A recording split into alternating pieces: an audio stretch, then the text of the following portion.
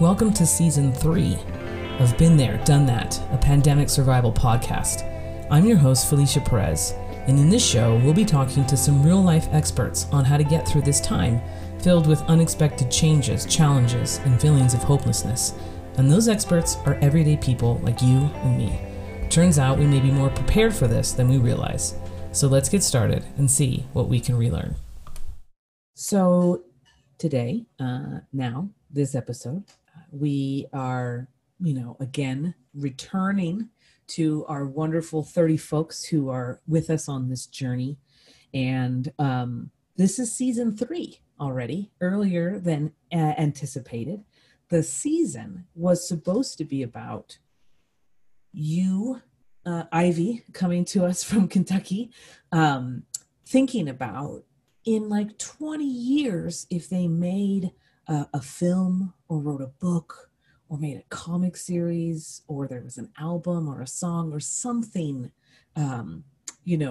cultural storytelling about this time was made. And it featured you and your family and your partner and your community at the center of the story. What would the story, album, comic, movie, TV series be called? And what visual would be on like the cover of that book or the, poster or promotion for that movie or series, right? That is what season 3 is about. And that still is what it's about and more. And so if you can think about that, Ivy, in the context of what's been happening the last few days, today is May 29th, 2020. How are you doing? What are your initial thoughts on that look back? What would that be called, and what would you be doing? Well, I think how I'm doing is the hardest question right now. I feel like every call that I'm on, every time that I'm talking to someone or interacting with someone in some way, they ask me how am I doing, and I never really know what to say. I feel a lot of different things, and mostly the response I give is that I'm hanging in there. I got another one for you then. Yeah, I welcome it. Okay. I want you to think about your body from the top of your head to the bottom of your feet and the tips of your fingers. Where are you having strong feelings right now? Where are there sensations? And why do you believe that is so? Well, right now, I think I'm feeling this sort of burning in the pit of my stomach and also right in the middle of my chest. And I think that is coming from this current moment within a moment that we're living through, which is this continued police killings of Black and brown people across the country. And also in Kentucky, just this backlash that we've been seeing against the stay-at-home orders and against the governor's mandates about wearing masks in public and things like that. And those protests really are rooted in white nationalist sentiment. And so I'm just feeling, especially over this past weekend, I'm feeling a lot of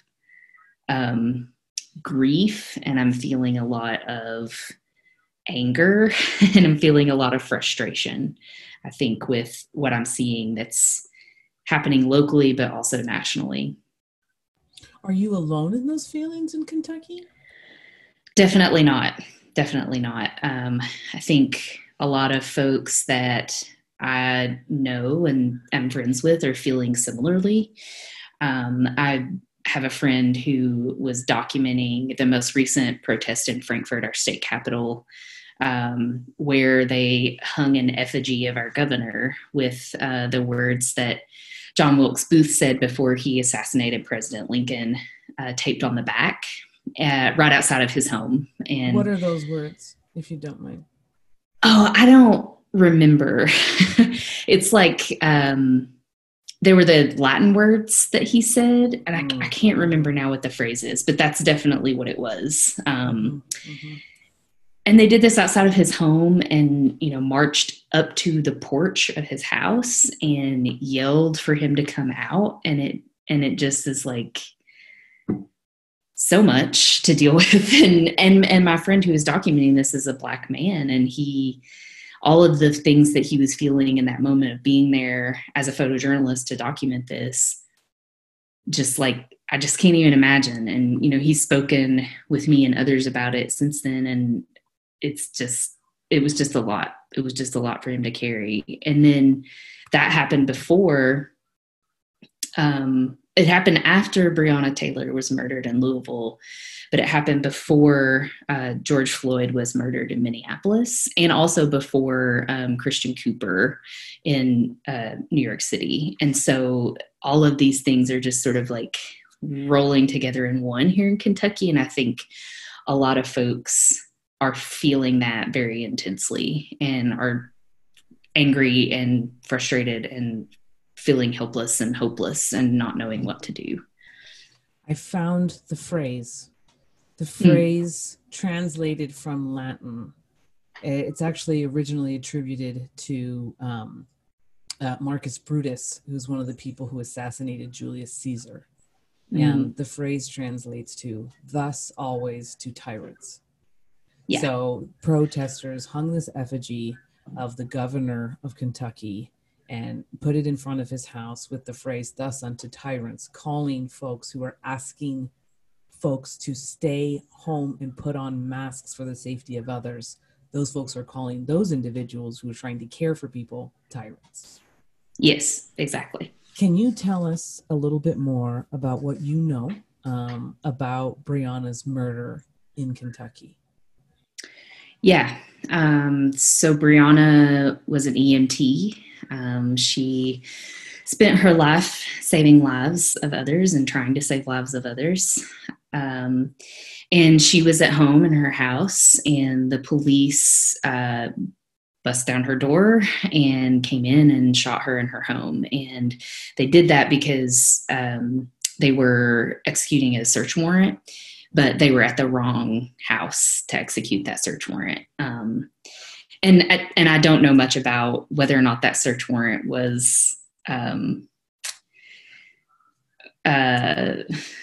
real, I guess is the best word I'm coming up with. Or executed correctly. Right, exactly. Announce your presence, and it's been debated whether or not the police officers really did announce their presence. From what I understand, this happened really early in the morning. When Breonna and her partner or boyfriend were asleep in bed. So how are you responsible as an individual asleep in your own home? Exactly. You are responsible for being able to hear whether or not a search warrant is being executed properly. And unlike the other murders that have happened or come to surface during this pandemic time, there is no video from a bystander, a potential, accomplice, or from the individuals themselves, the victims of what happened. What we do have and has been circulating is a recording of the 911 phone call that her boyfriend made to get help, where he utters, not a direct quote, "Please help, somebody broke into our house and shot my girlfriend." And so, we don't have the visual, we just have the sound. Do you think that there's a difference between the impact of a recording to the police versus a video? Yeah, I think so. I think a video, you see someone's face, you see their reaction. It's a lot different to have that visual than to just have the audio, even though the audio is still very upsetting and very troubling. Having that added video is oftentimes more impactful in terms of action that is taken against the police who perpetrate, who commit the murder. Yeah. I mean, I think what's interesting is that with George Floyd in Minnesota, protests were beginning, and things really took a turn in many ways for a variety of reasons, but one of them being that additional video footage came out. Security camera footage from different businesses around where he was murdered, offered up, gave up, shared their videos with police and news to continue to tell different parts of the story from different angles and different time periods, so that there's as much of a complete story as possible. Much of that video doesn't have sound. So the absence of sound means that we don't hear what is being said or exchanged either during some of the extended footage. And I guess what I'm wondering is, what is your opinion about all these security cameras out in public that are now also sort of the, act of safety for folks on the street, including our cell phones? Like, our cell phones are now a weapon of protection. Yeah. What's going on then with these security cameras that are also dipping their toes in this as a possibility? It feels very confusing in terms of surveillance. Yeah, I mean, I think I feel very confused. I think it's just really complex. It's like, on the one hand, I think, well, thank God there's this extra evidence there, because apparently it takes tons and tons of evidence in order for something to be done and for someone to be held accountable in these instances. And also, increased surveillance makes me very nervous. It just makes me incredibly nervous. We've all seen the sci-fi apocalyptic futuristic movies where, increased surveillance is used against the people. And I don't think that's too far out of the realm of possibility to be a reality. I mean, I think it's already happened, right? It's happened in other countries where surveillance has been used against the people. And I don't think that is impossible here. And then on the other side, just as I said, it can be used to hold people accountable, because, if you have that video footage, it's a whole lot harder to refute that than it is to refute an audio recording or a secondhand story or a firsthand story without any kind of visual evidence. Have you seen the videos out of Minnesota of folks capturing individuals wearing all black, protecting their identity and being responsible for a lot of the vandalism and fires that were started initially? And it turns out family and friends of those individuals turned them in, and they are police officers of the Minnesota Police Department. And wow, I hadn't heard that. Again, laughing not because this is funny, but because it's outrageous. Right. Wondering, there was a conversation a few years back under a different administration about mandating police officers to have cameras on their bodies, body cams. Right. I don't know that asking the police to police themselves is the answer. What are the demands that you're hearing from folks in Kentucky in terms of what community members are demanding changes in order to keep everyone in Kentucky safe?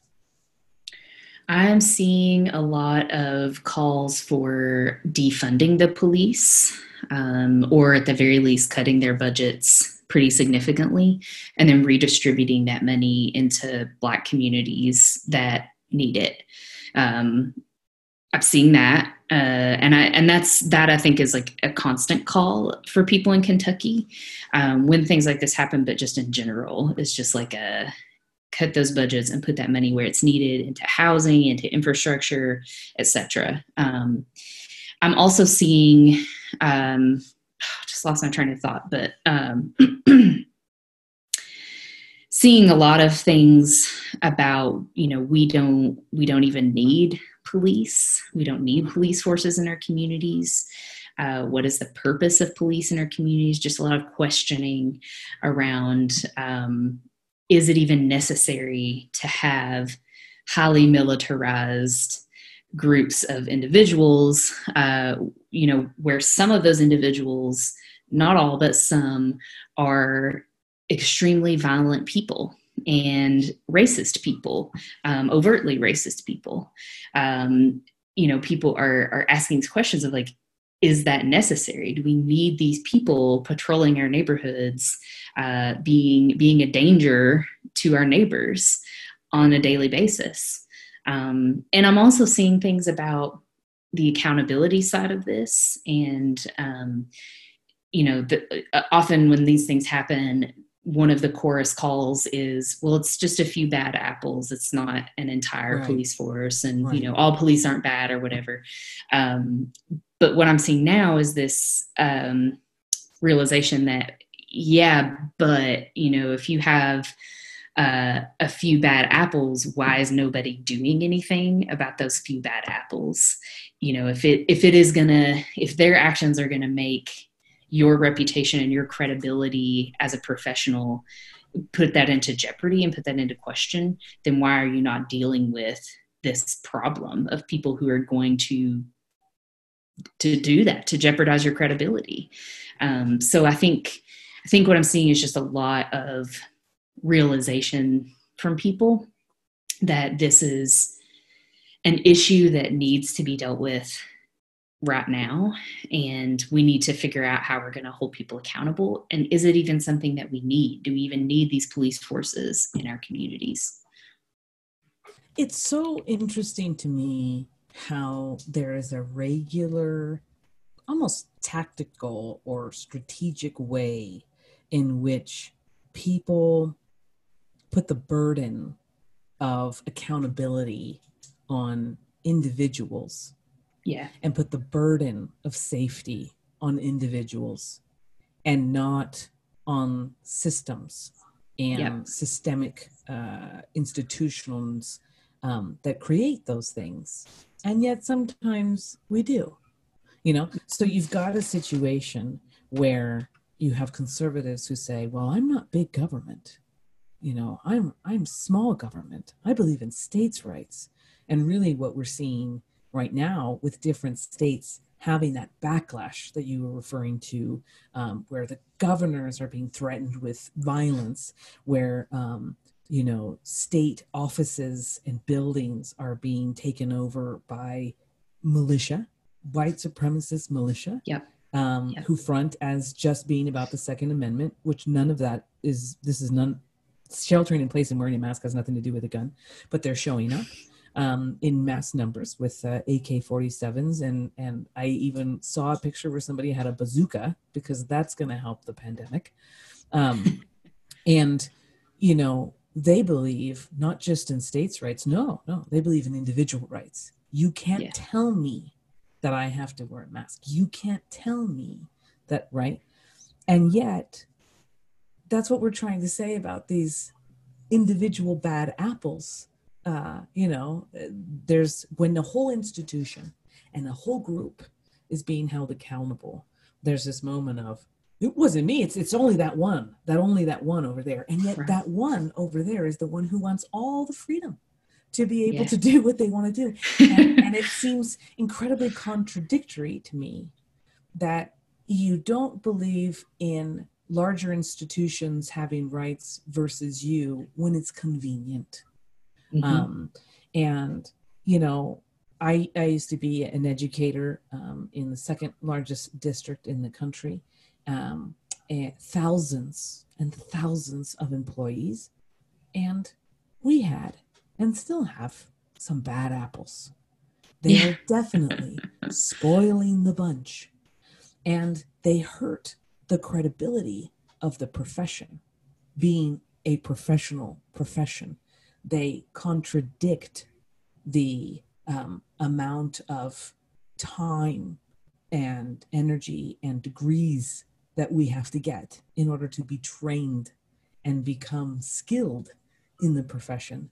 And so when we hear which when I was a teacher, there were 3 different incidents in those 12 years where amongst over 50,000 teachers, 3 individuals would be arrested. Coaches, high school coaches, involved in relationships with students on a sports team, high school or actually middle school teachers having affairs with students. And then I also remember a horrific case where an elementary school teacher was accused of molesting hundreds of elementary school children. These were horrific instances, horrific cases. And as an avid, union member, supporter, and leader, all we asked for was due process, because that's what we had fought so hard for in our contract. Due process. Because we didn't want anyone in our ranks to be accused of something for political reasons to oust them from the profession, because they were just being politically active, not actually harming individual children. But that's as far as we go. Supporting due process, defending due process, not the actions, and definitely not the individual, because we need to uphold the vision and mission of our work. Yeah. For medical individuals, EMTs, nurses, doctors, nurses and doctors take vows, codes, if you will, raising their hands, right? Talking about do no harm. EMT, I'm not so sure if they have to go as far as taking the Hippocratic Oath, which ends, and somewhere in it really, in the capsule, do no harm, is the Hippocratic Oath. But the medical profession is about that. The police are supposedly protect and serve. What do you think? What do you think it means right now that an individual who is an EMT out there saving lives and transporting folks who are trying to fight for their lives is shot and murdered in her home in the middle of the night? What multiple kinds of effects is that having right now, both in Kentucky and in the country in the middle of this pandemic? That's a big question. I don't think we've had time to stop and think about it, honestly. I think it's been one incident right after another. And I think it's been too much for us to sit down and process what it means. I think it obviously shows a breakdown in the systems. Protect and serve, as you said. That's what police officers say they're going to do.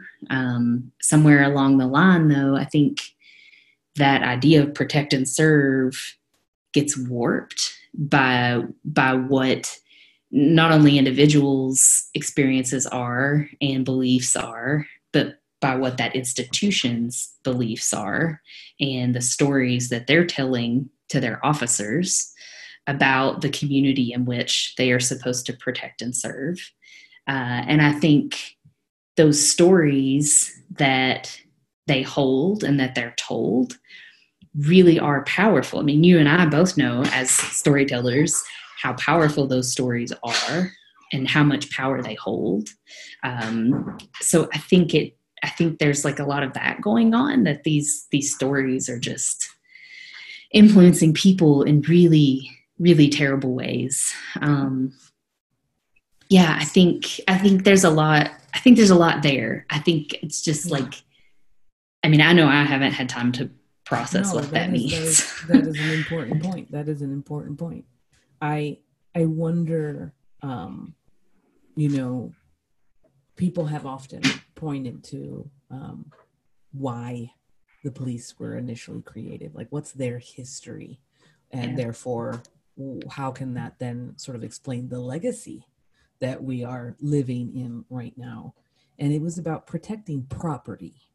Yeah. And it was about serving the property owners. And the property initially at that time were people, slaves. Right. Protecting that property from being stolen or from freeing itself, liberating itself, and serving those who owned them, owned land, and essentially owned the police.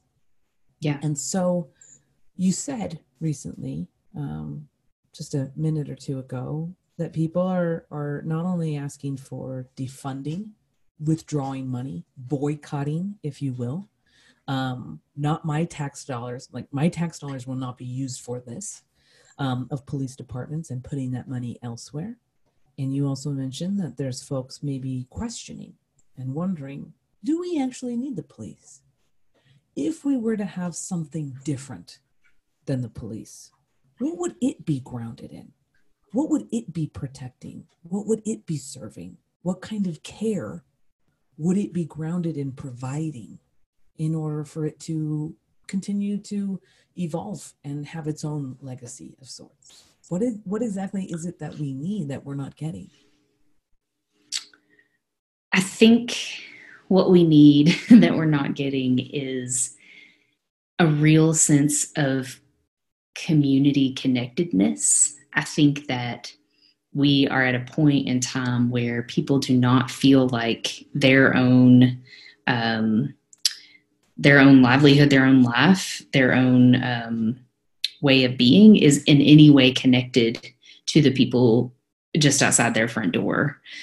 And I think that if we were to not have police forces and not have that institution, that what we would then need is some way to care for the community as a whole that wasn't about protecting property above lives, that wasn't about punitive measures, but that was more about healing and how do we as a community come together to take care of each other rather than how do we distance ourselves from each other and how do we separate ourselves from each other. I think there's this podcast that I've been listening to. It's called Scene on Radio, and they pick a different topic every season. In this most recent season, they're talking about democracy and American democracy in particular, and whether or not it actually is what it says it is.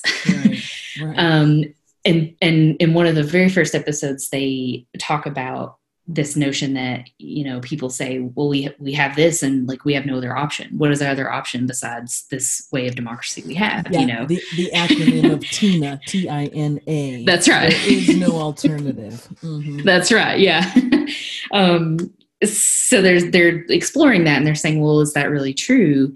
And they go back to Native American cultures in this country that were matriarchal, they had elder councils, and the elder councils dealt with whatever issue the community, the tribe wanted to deal with at the time. If they were going to go to war with another tribe, for instance, it was brought to this elder council and the entire tribe and community came together to discuss that issue and decide whether or not that's something they wanted to do.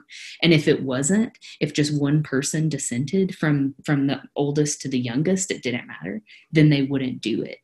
And so I think about that a lot when we think about things like, what would we do if we this idea that like there is no alternative to having a police force, but maybe there is, and maybe it looks something like that, where we have these community councils that bring the community together to make these decisions about how we protect ourselves and where our money goes, what we choose to care about and what we choose to invest our time and effort into.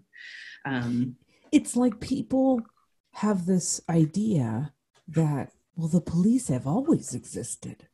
Right. Therefore, the absence of them, well, what would that even look like? And what you're sharing is from this, this other podcast that they're talking about, there was a time before.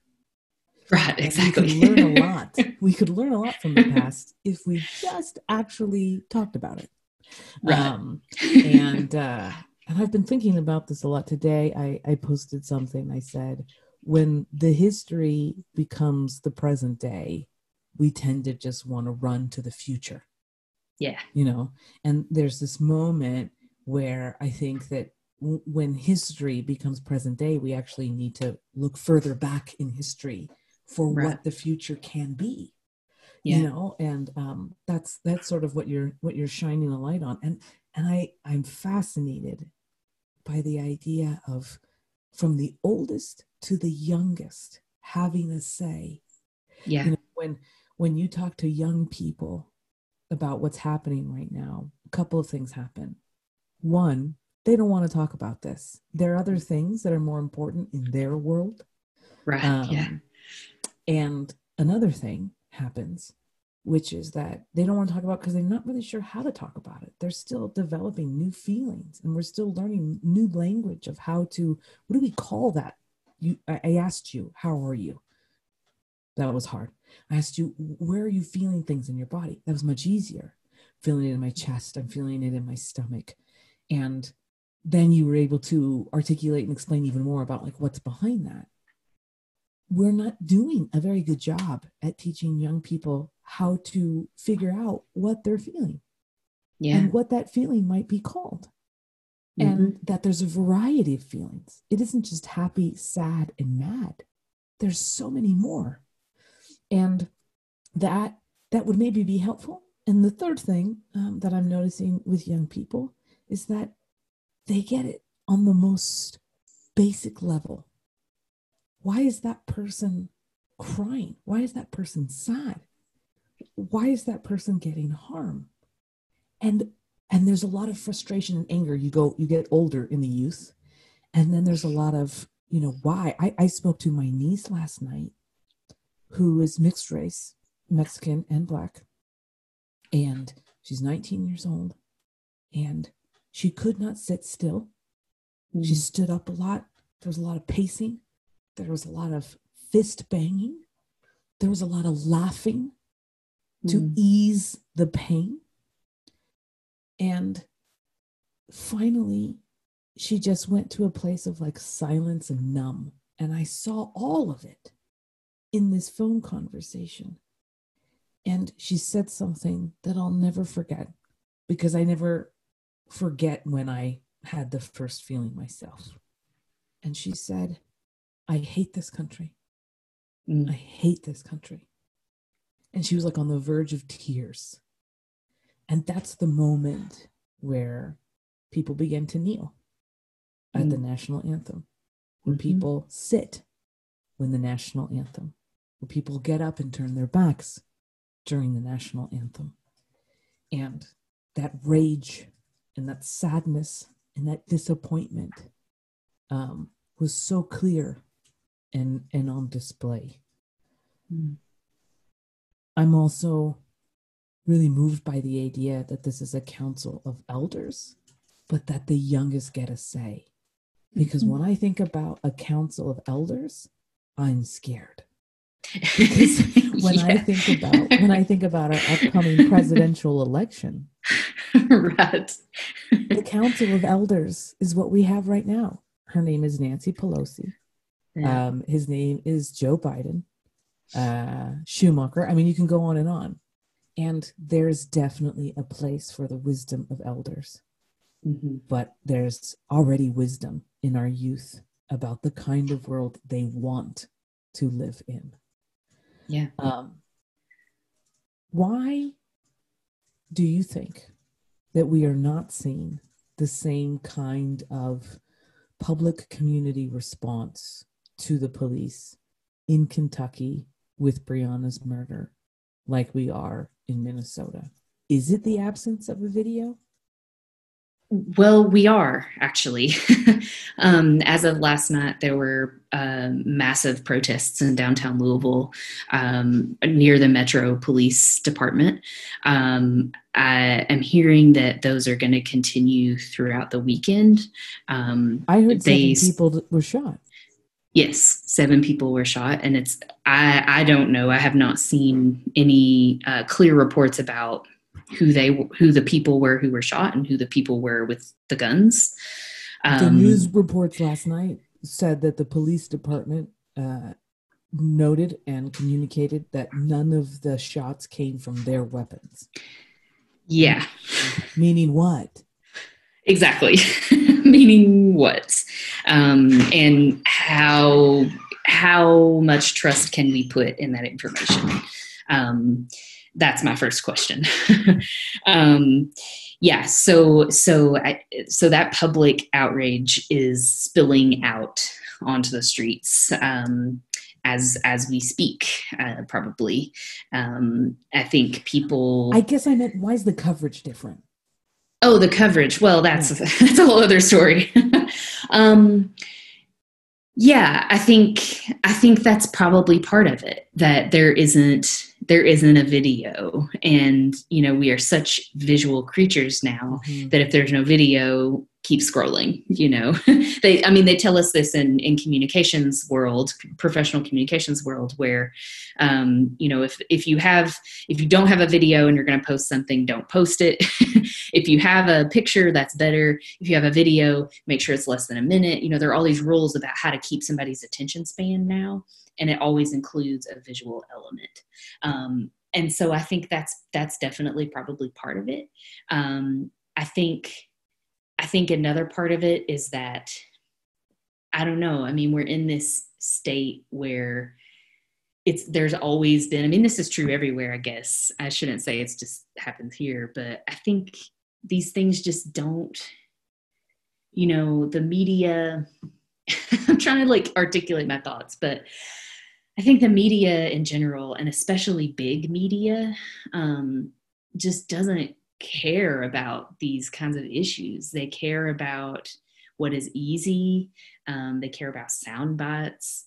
They care about Trump these days. We hear endless ad nauseum coverage of Trump and his tweets and his press conferences, but we don't get a lot of the complexity of stories that really they should be talking about. I think big capital M media is contributing to these issues of divisiveness and these issues of communities not understanding one another in very significant ways.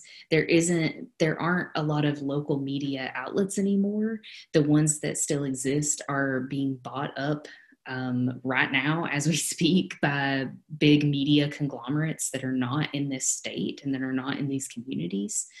If they keep strategically so, definitely, because they know what they can then do.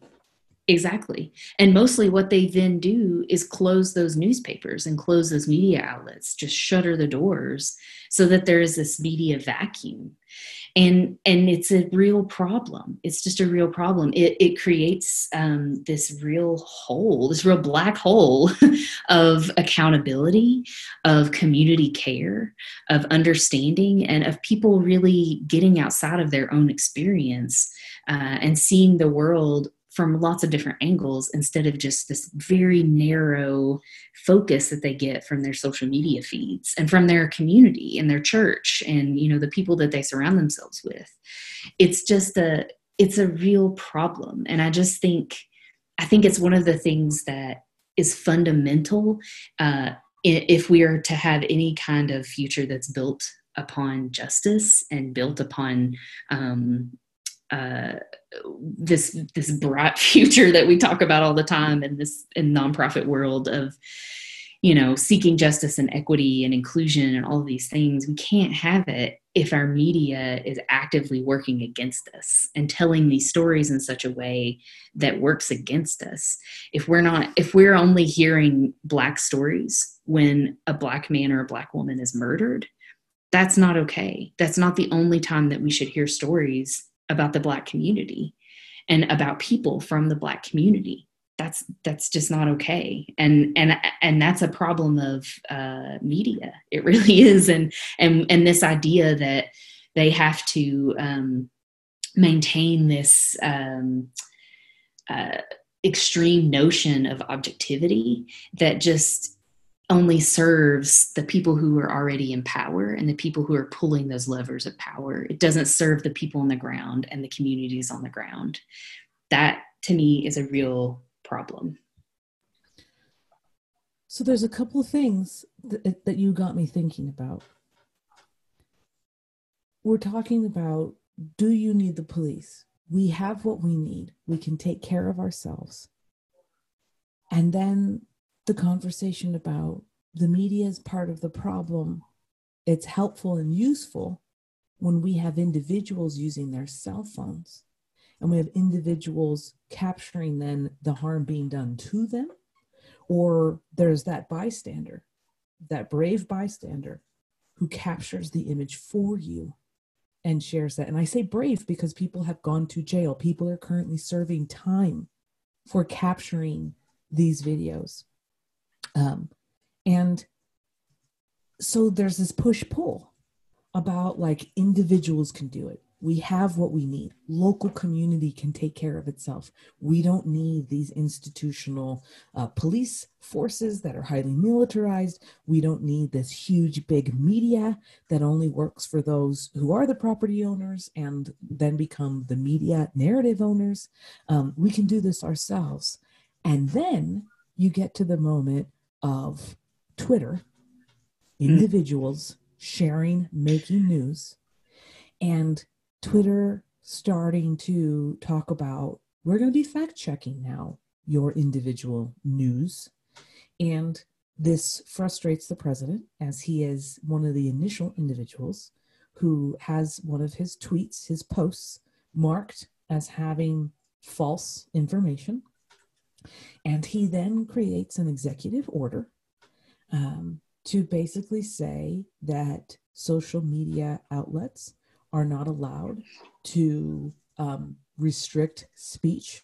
They're private institutions, but okay.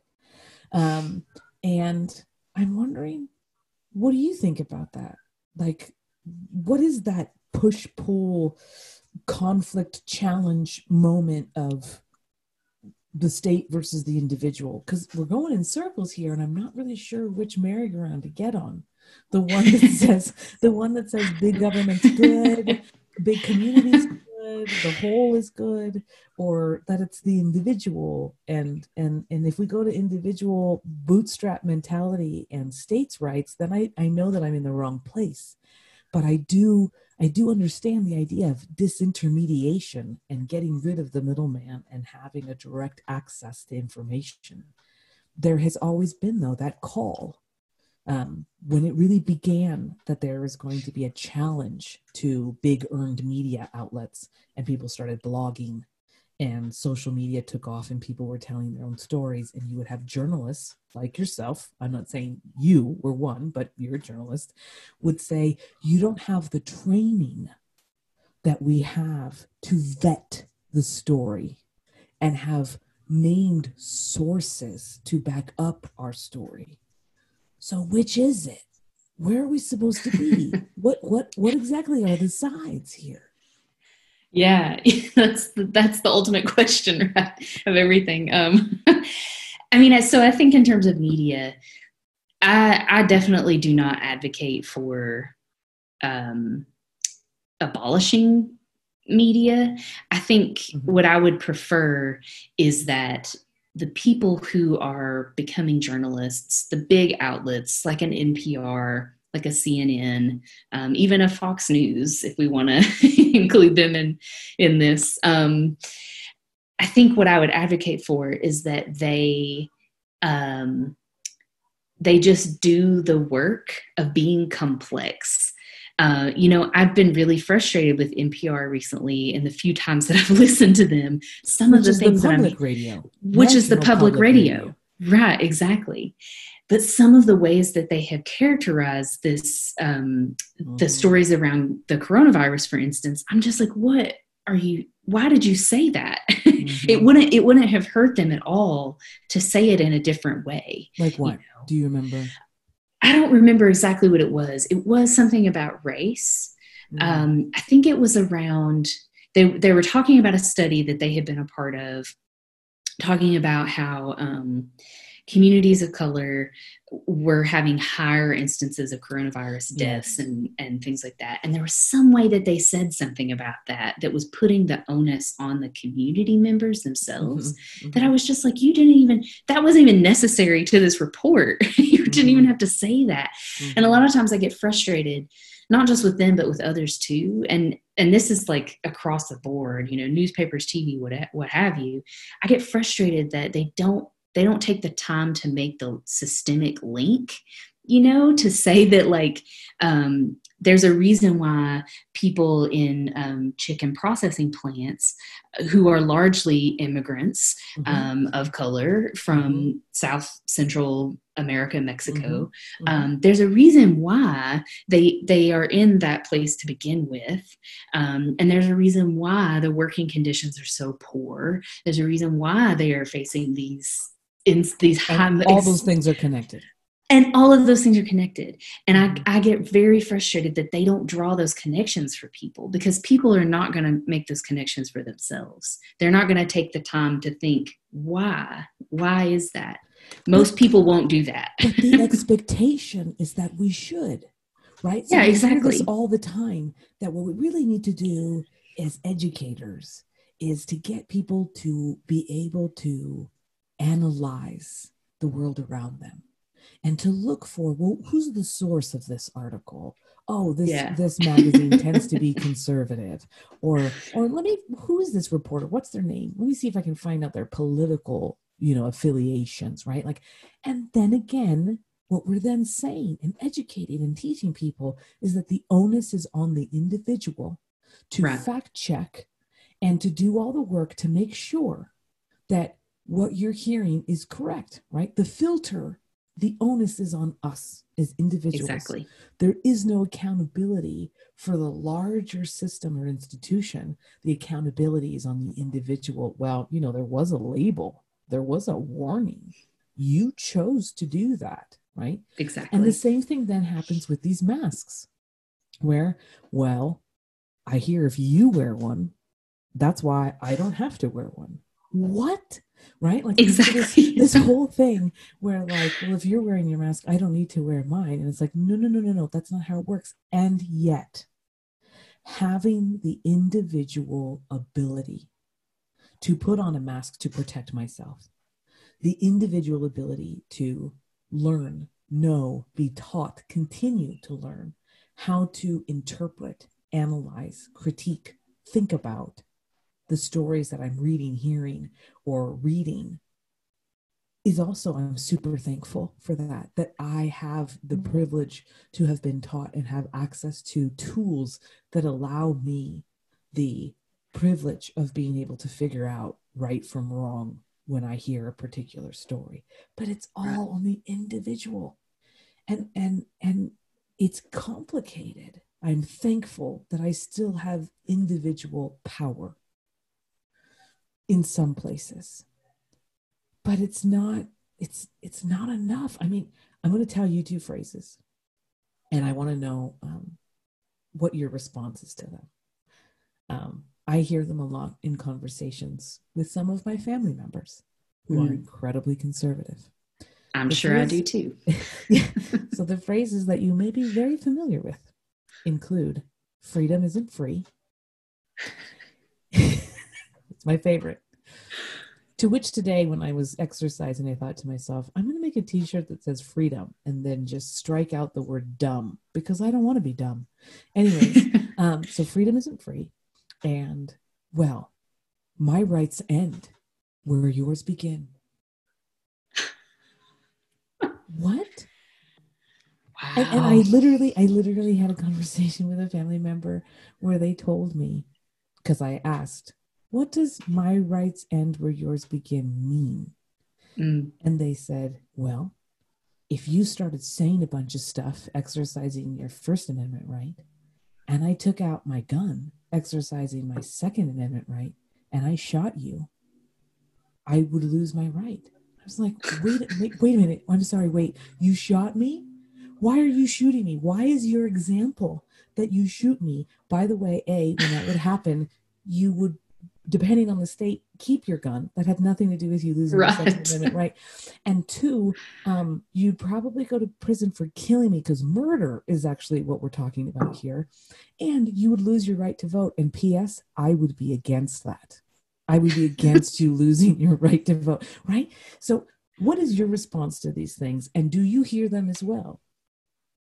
Yeah, I definitely hear the first one a lot. Freedom isn't free. You hear that one a ton. And especially this past weekend, Memorial Day. I mean, my feed is full of it, you know.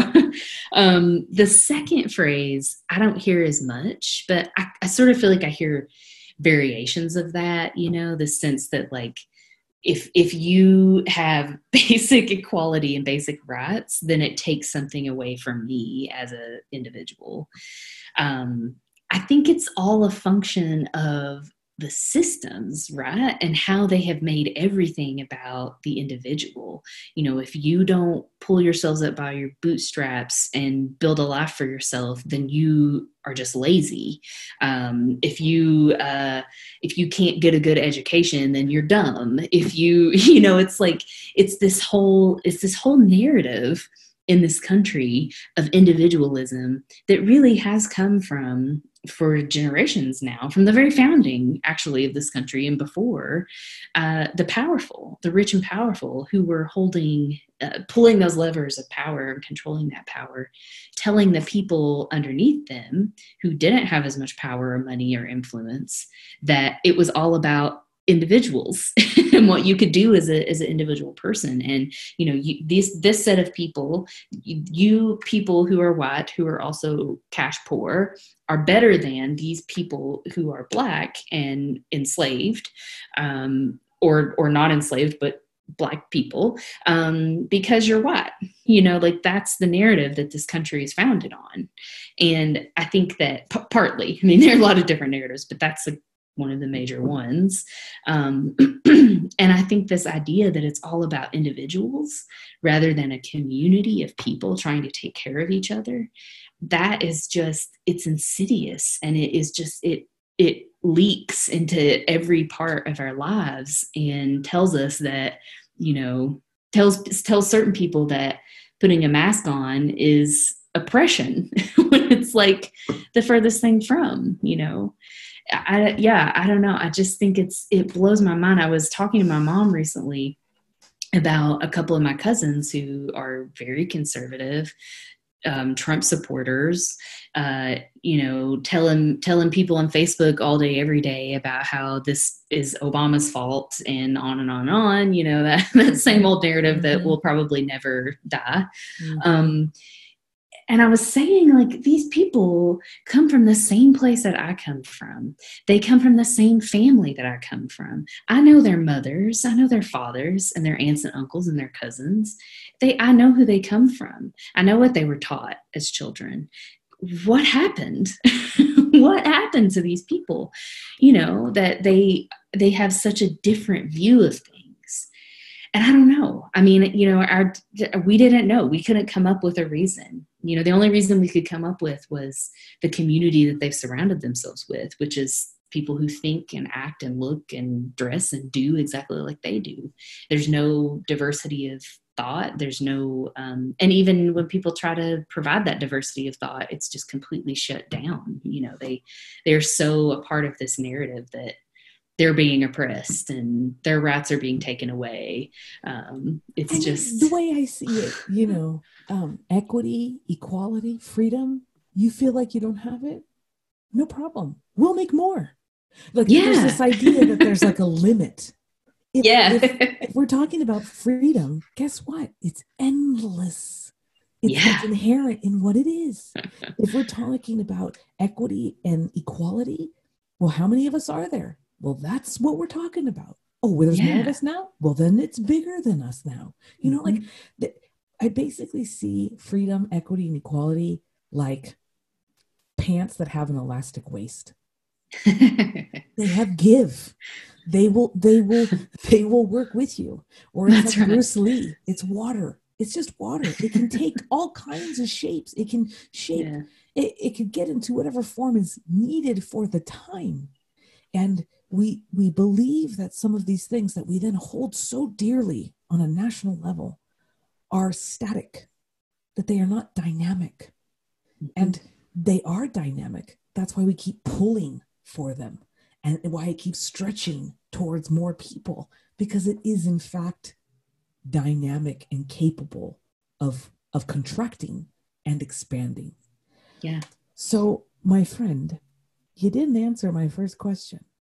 So I'm going to ask it again. Now, considering what we've talked about, which is if in 2040, in 20 years, they make, I'm just going to give you something. They make a book. And when I say they, maybe it's you. Maybe you write your own book about this time period, and you, your family, and all its extended complexities are a part of it if you want it to be. What is the name of this book, and what's on the cover? I think maybe the name is some version of Cycles of Frustration. You know, if I'm thinking about what I'm experiencing, what my family's experiencing, what we're experiencing here in Kentucky, that's what I feel, cycles of frustration. And I think that cover looks like that.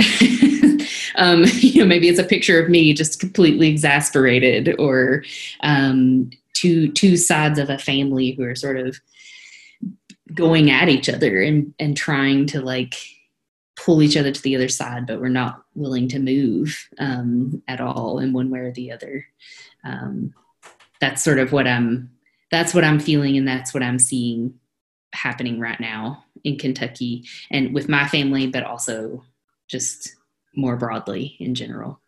Yeah, I mean, when you said that, I got a visual of like a great big wheel, and there's a wheel that's, you know, taller than a person's body, and there's two people trying to turn it on two sides of it, and they're going in different directions. That's perfect. You know, and when I spoke to this family member, it's my sister. When I spoke to her oldest sister, and she told me that freedom wasn't free, and I said, you know, I didn't need anybody to go fight in Iraq or Afghanistan so that I could marry my wife, because that's not how I got that.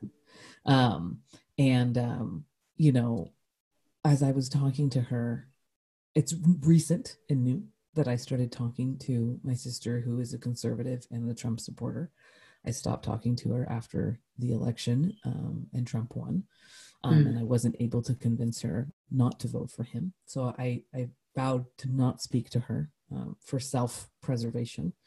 And recently I needed her you know, in the family and as a person in my life. So we started talking again, and we talk politics. And I find myself raising my voice sometimes, and I have to bring it down. And I hear her out, and I challenge her. And this recent conversation, she kind of got stumped at my pushback of freedom isn't free. And I was like, why would you give an example where you shoot me because I say something? Okay. And in that conversation, I thought to myself, this is why I'm doing this. She doesn't hear anything different. And neither do I. I don't hear freedom isn't free because I surround myself with people who don't say that. And she surrounds herself with people who don't say, actually, it is. And it should be. It's messy, but it is. And she needs to hear something different. You know, if you surround your house with mirrors instead of windows, you begin to believe that you're the only person who lives in that house. And I needed to be able to give her a window. And I think I needed a window myself. So thank you for giving us a window, Ivy, into Kentucky, and to what's happening there. I am very sad at the idea of people being shot and not knowing and only having suspicions about who shot them. I wish you well and safety and good health, your whole family. I look forward to talking to you again when perhaps things are better, easier, and we are back in the sort of country kitchen, just making more freedom and cooking up more equity and equality, and just passing it out, expecting nothing back in return. Yeah. And I hope we do get to read that book, because I think Cycles of Frustration sounds pretty apropos to explain the moment and the time that we are in. So thank you for listening to Been There, Done That. I'm your host, Felicia Perez. Stay well and stay human.